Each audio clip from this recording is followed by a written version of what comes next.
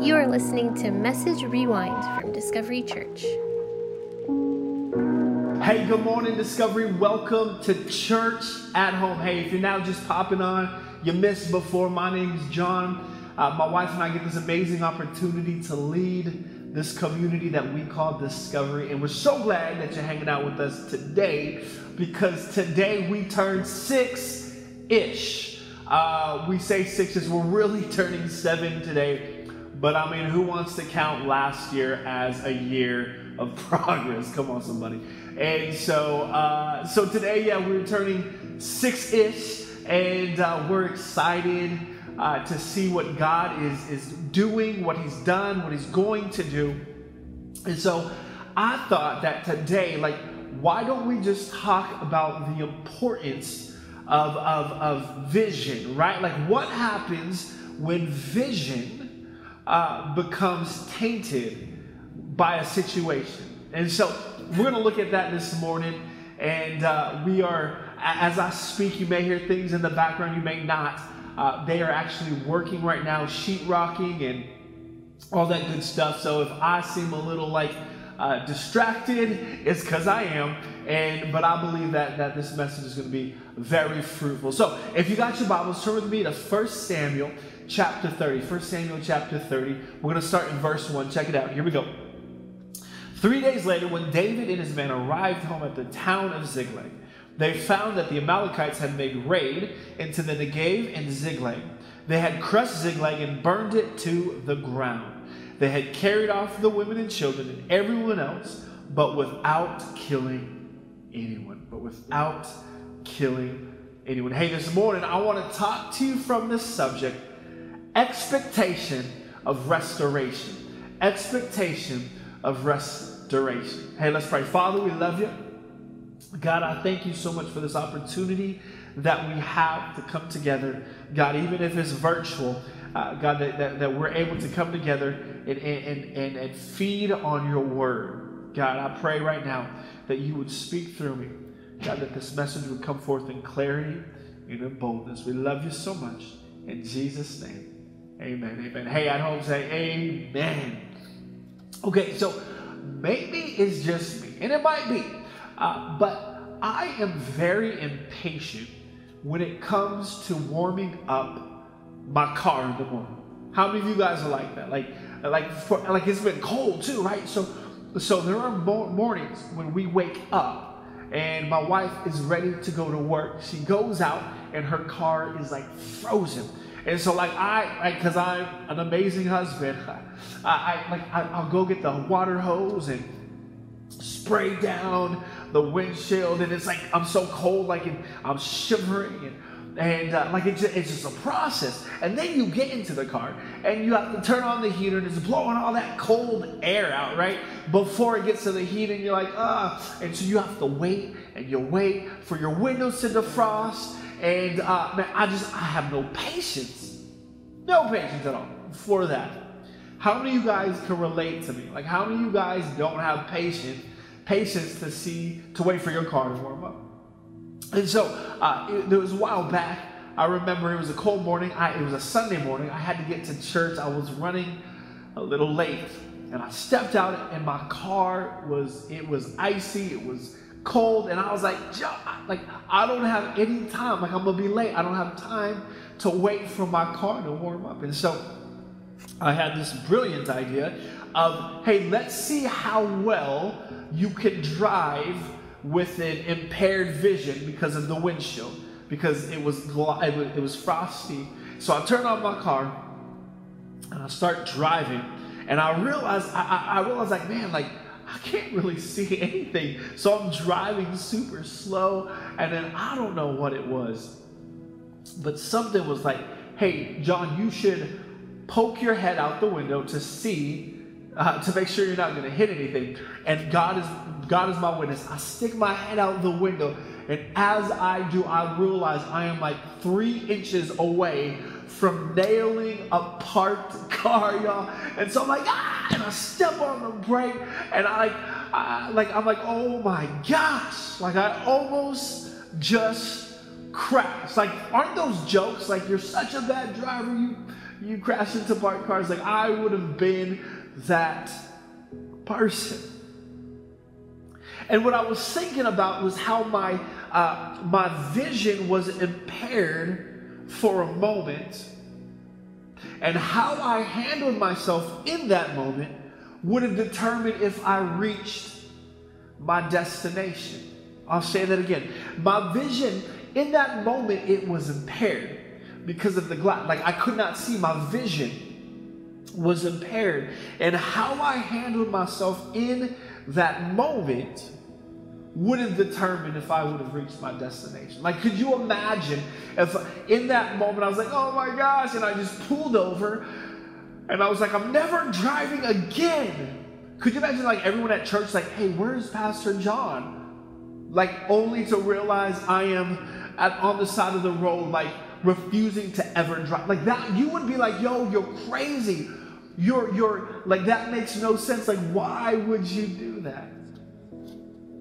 And I want to propose to you this morning that how you handle a moment where your vision is impaired really can dictate the speed or the length of time that it takes for you or for me to reach our final destination. See, here's what I want you to know this morning. Vision is vital because vision sets expectation for future destination. Vision is vital because vision sets expectation for future destination. So we gotta guard vision. Like the vision that God has placed in your heart, the vision that God has placed in my heart for this church, like we gotta guard it.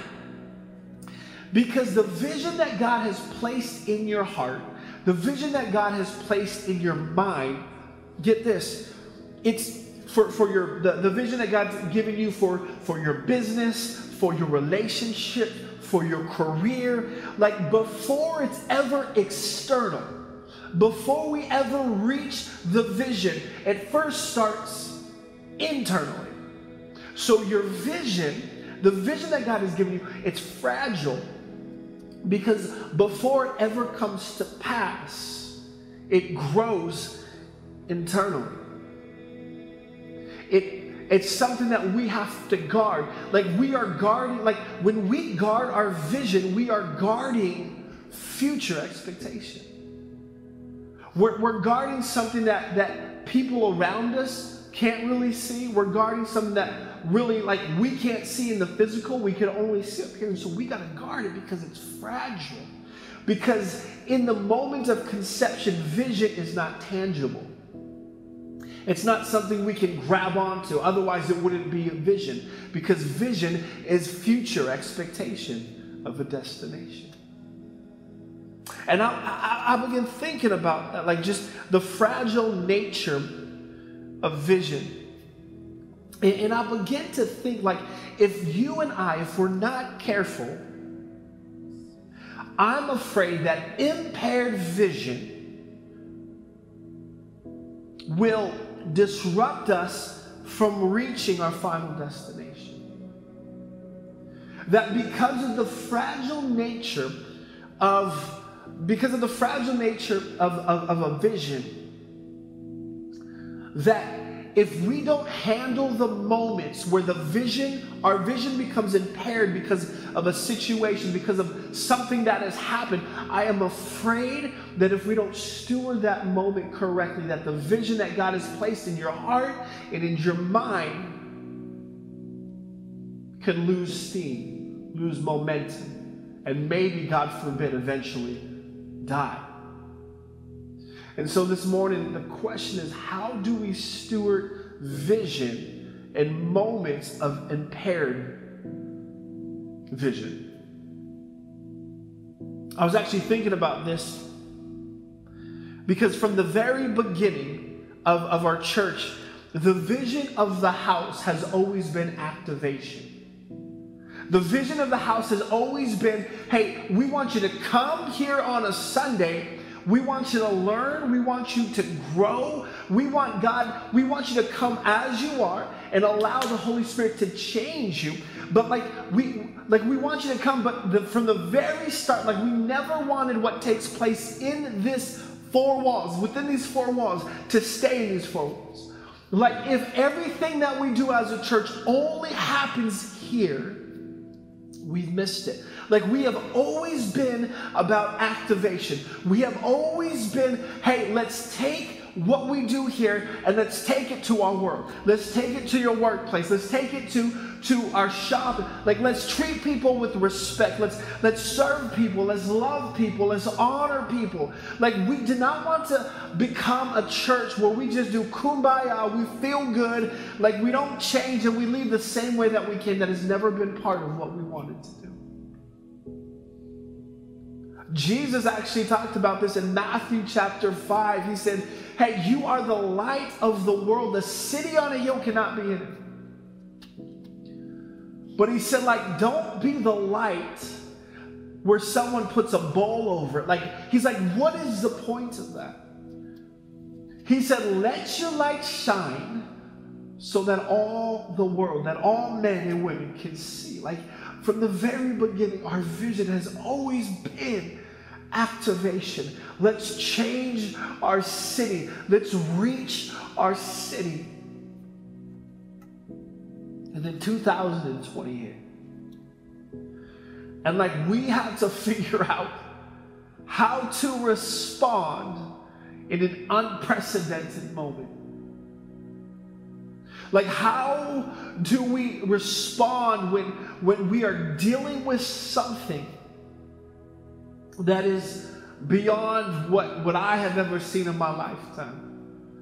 Beyond what most of you that are watching have ever experienced in your lifetime. Like how do we steward our vision in moments of hardship?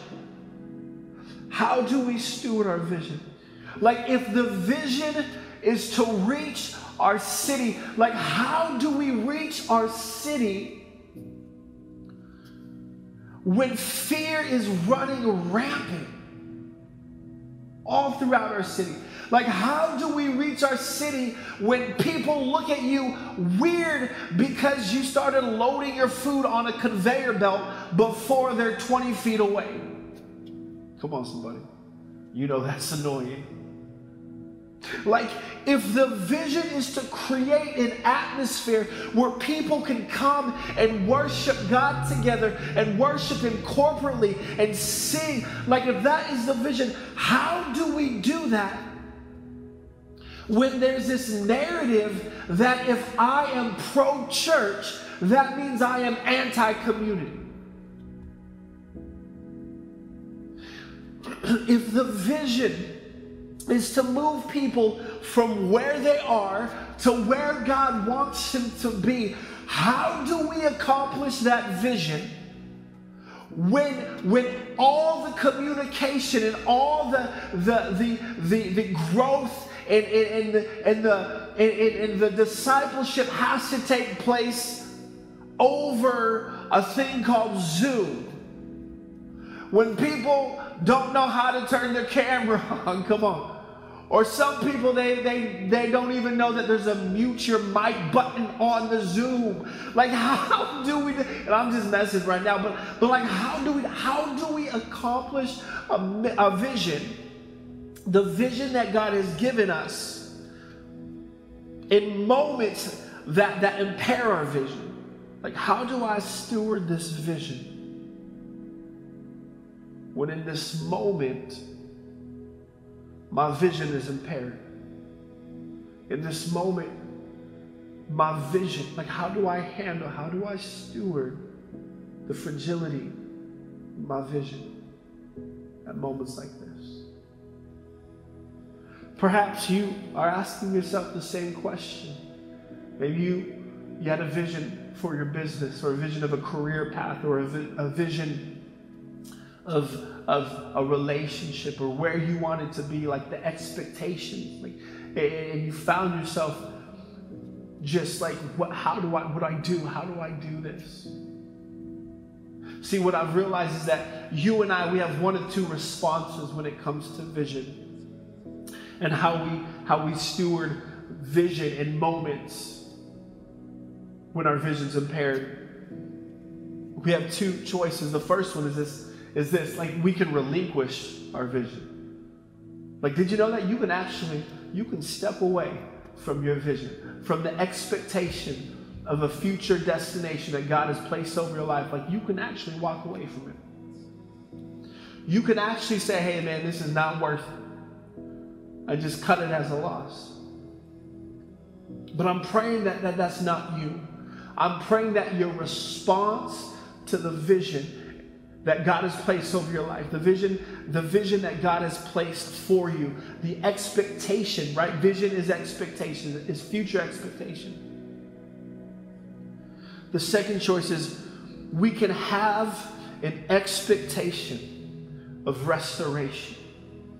We can have an expectation of restoration. Like in the moments when our vision is impaired, and when things are happening and it seems like it's not going anywhere, trust me, we can begin, rather than say, man, it's a loss, it's not going to happen, we can stand firm and stand planted and say, no, God, it will happen. God, you will restore it.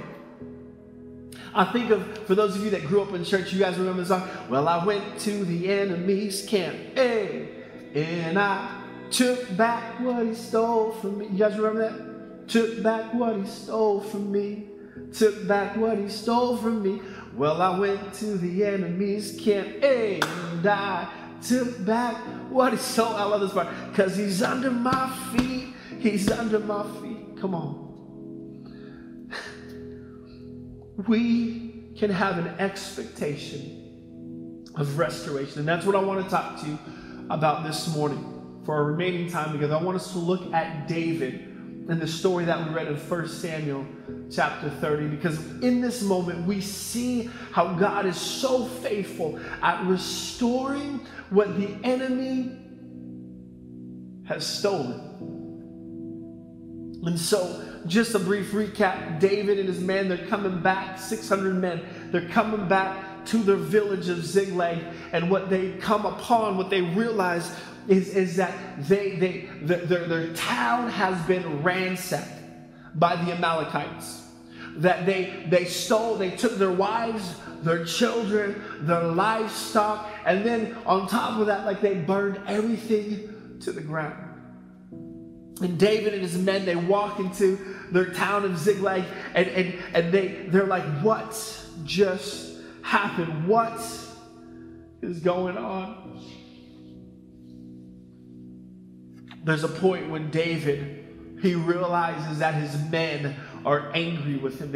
He realizes that his army, that these guys, that they want to just kill it. The Bible says that they want to stone David. And we ain't talking about recreational stoning. Like they want to take a stone and throw like stones at him and kill him. And here is David.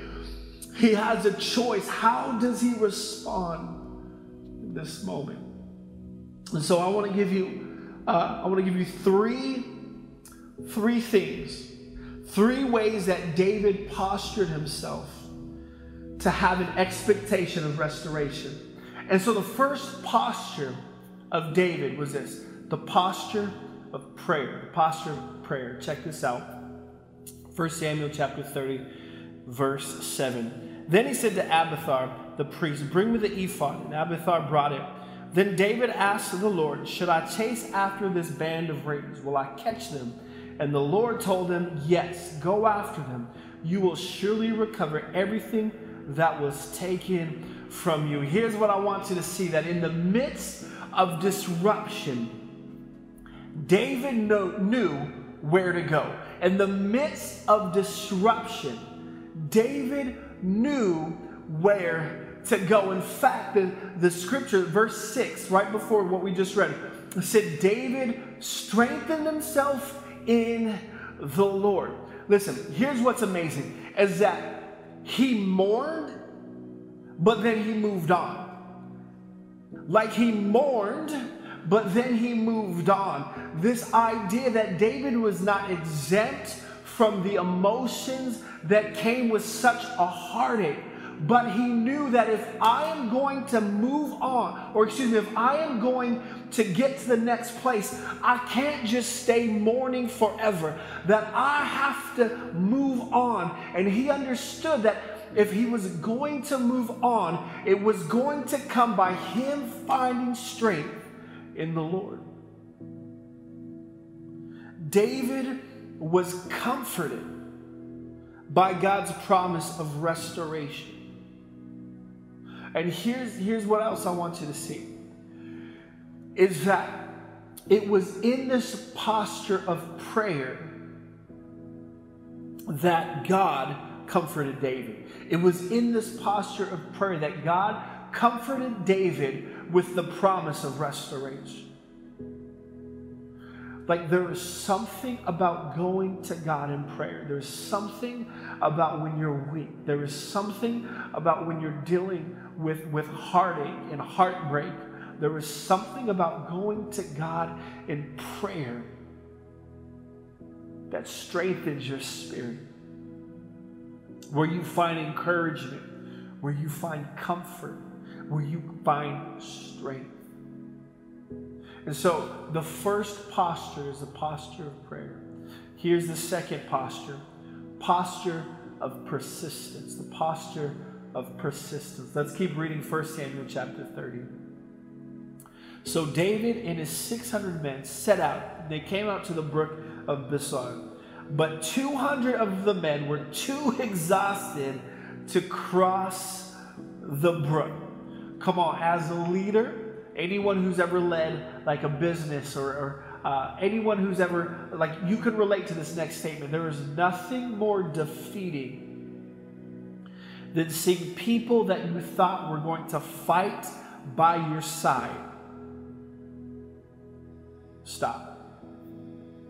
There is nothing more defeating than seeing people who say that they love you, that they're going to be there with you, that are going to fight with you. Come on, somebody. There is nothing more deflated than seeing those people say that and then stop. See, this is what David is facing in this moment. 600 men, yes, let's go get our family back. And as they get there, as they get to this brook where they're replenishing themselves with water, it's in that moment where 200 of them were like, 1/3 of them were like, David, you know what? Like, I do miss my family, but I'm tired. And man, David, this Dasani water is phenomenal. It's almost as if they found comfort in their moment that replaced the ultimate destination. And in that moment, David lost 1/3 of his army. And I was thinking about that. And it is very easy to be so focused on the 1/3 that you forget about the 2/3 that is still with you. And we look at the 1/3 that left, the 1/3 that rested, the 1/3 that's like, hey, I can't go on, I'm too tired. And we sit there and we sit with, and like, if you're like me, like, but why? Just come with me. But I love what David did. I love the heart of David, because David said, the continuation of verse 10, he said, but David continued the pursuit with the 400 men. I love this because it reminds me that the 1/3 may have dropped off, but I got 2/3 behind me, and we're still going to pursue. Like, it reminds me that no matter what happens, I still got to pursue. I still got to have a spirit, a posture of persistence to keep moving forward.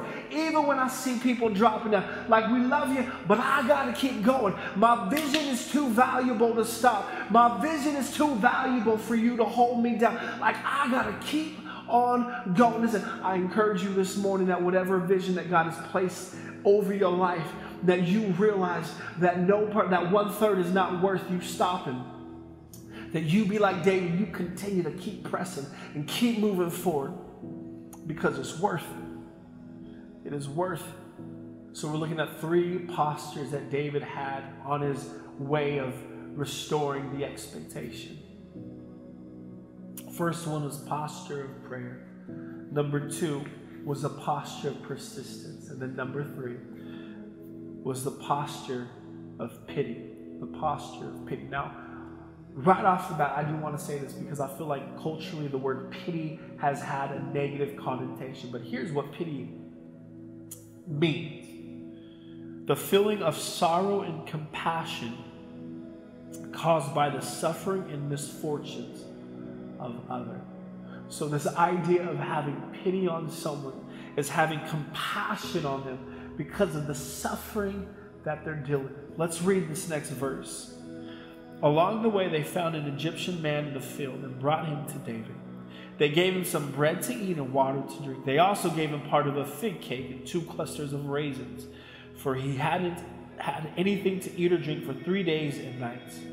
Before long, his strength returned. Now, I want you to notice what just took place. These 400 men, they're in pursuit of what God was telling them. And in the moment of pain, in their moments of payback, in their moments of pursuing what God had shown them, they took the time, watch this, to minister out of the abundance of their pain. These guys, they're on their way and they run into this Egyptian slave. And they could have just let him go, but instead they ministered to his need. Now this seems like this may contradict the second point, but they didn't stay ministering to this guy. Like they fed him, they encouraged him, but they didn't stay there forever. Listen, I love this because what it shows is that no matter how much, no matter how much pain or frustration or hurt that I'm dealing with, like there's always moments for me to minister out of the pain that I'm dealing with. Now, this is so counterculture because culture tells you that if you are in pain, then you just, like, you can't help anybody when you're in pain. Like, you just need to go on the sideline and you just rest and you just do your thing until you feel 100% better. Here's your Band-Aid. Here's your lollipop. We love you. Like, that's culture. That's what culture tells you, but that's not what Scripture tells us. That's not what God's Word tells us. Like, we're reading it right here that in the midst of their pain, they still ministered to this guy that was in need. Come on, if we waited until we were perfect and until we were ready, like there would be nobody. There would be nobody to reach people with the love of Jesus if we waited for us until we felt good, until we were pain-free. That's why I love, like, that there's people in our church that have gone through some of the hardest moments in their life. And yet, in the midst of that, man, they are still loving other people. They are still loving and taking care of other people out of the pain that they had just experienced. Imagine a church of people who desired for God, that were waiting and allowing God to restore them. But in the midst of them being restored, in the midst of God healing their hearts and healing their pain, like they were still serving others. They were still loving others. They were still ministering to others. Man, that's the church. That's the church. They ministered to this Egyptian guy. And here's what's amazing, is that the pity that David and his men had towards this Egyptian guy was actually beneficial to them. So David and his men, they ministered to this guy. But what they didn't realize is that this guy that they were ministering to held the key to the next stage that God had for David and his men to reach the Amalekites, because they realized that as they fed him and as they talked to this guy, they realized that this guy knew where the Amalekites were camping out at. And this guy told David and his men where the Amalekites were. And check this out. We're going to read this as we close. So he led David to them, and they found the Amalekites spread out across the fields, and eating and drinking and dancing with joy, because of the vast amount of plunder they had taken from the Philistines in the land of Judah. So this guy, he leads them to the Amalekites' campsite, and they watch how these guys are celebrating the plunder, the destruction that they just did to David in his men's camp. We'll go on to read that David attacked them. David got back everything the Amalekites had taken, and he rescued his 2 wives. Nothing was missing, small or great, son or daughter, nor anything else that had been taken. David brought everything back. So when David postured himself in prayer, when he postured himself in persistence, and when he postured himself in pity, sympathy, we can use the other word, like it led him to the restoration that God had promised. Come on, I challenge you this morning that whatever you're facing, that you have the expectation of restoration, that no matter what has taken place this past year, this past 5 years, this past months, this past week, that you believe in faith that God is in the business of restoration, that no matter what happens, that I have the expectation of restoration. Come on, he's restoring families in faith. He's restoring marriages. He's restoring vision. He's restoring businesses. He's restoring careers. Come on. He's in the business of restoration. This morning, I want to encourage you that whatever the enemy has taken, that God is in the business of restoration. Come on, somebody. Thank you for listening to Message Rewind. Come back every Monday night at 5 p.m. to hear the latest message from Discovery Church.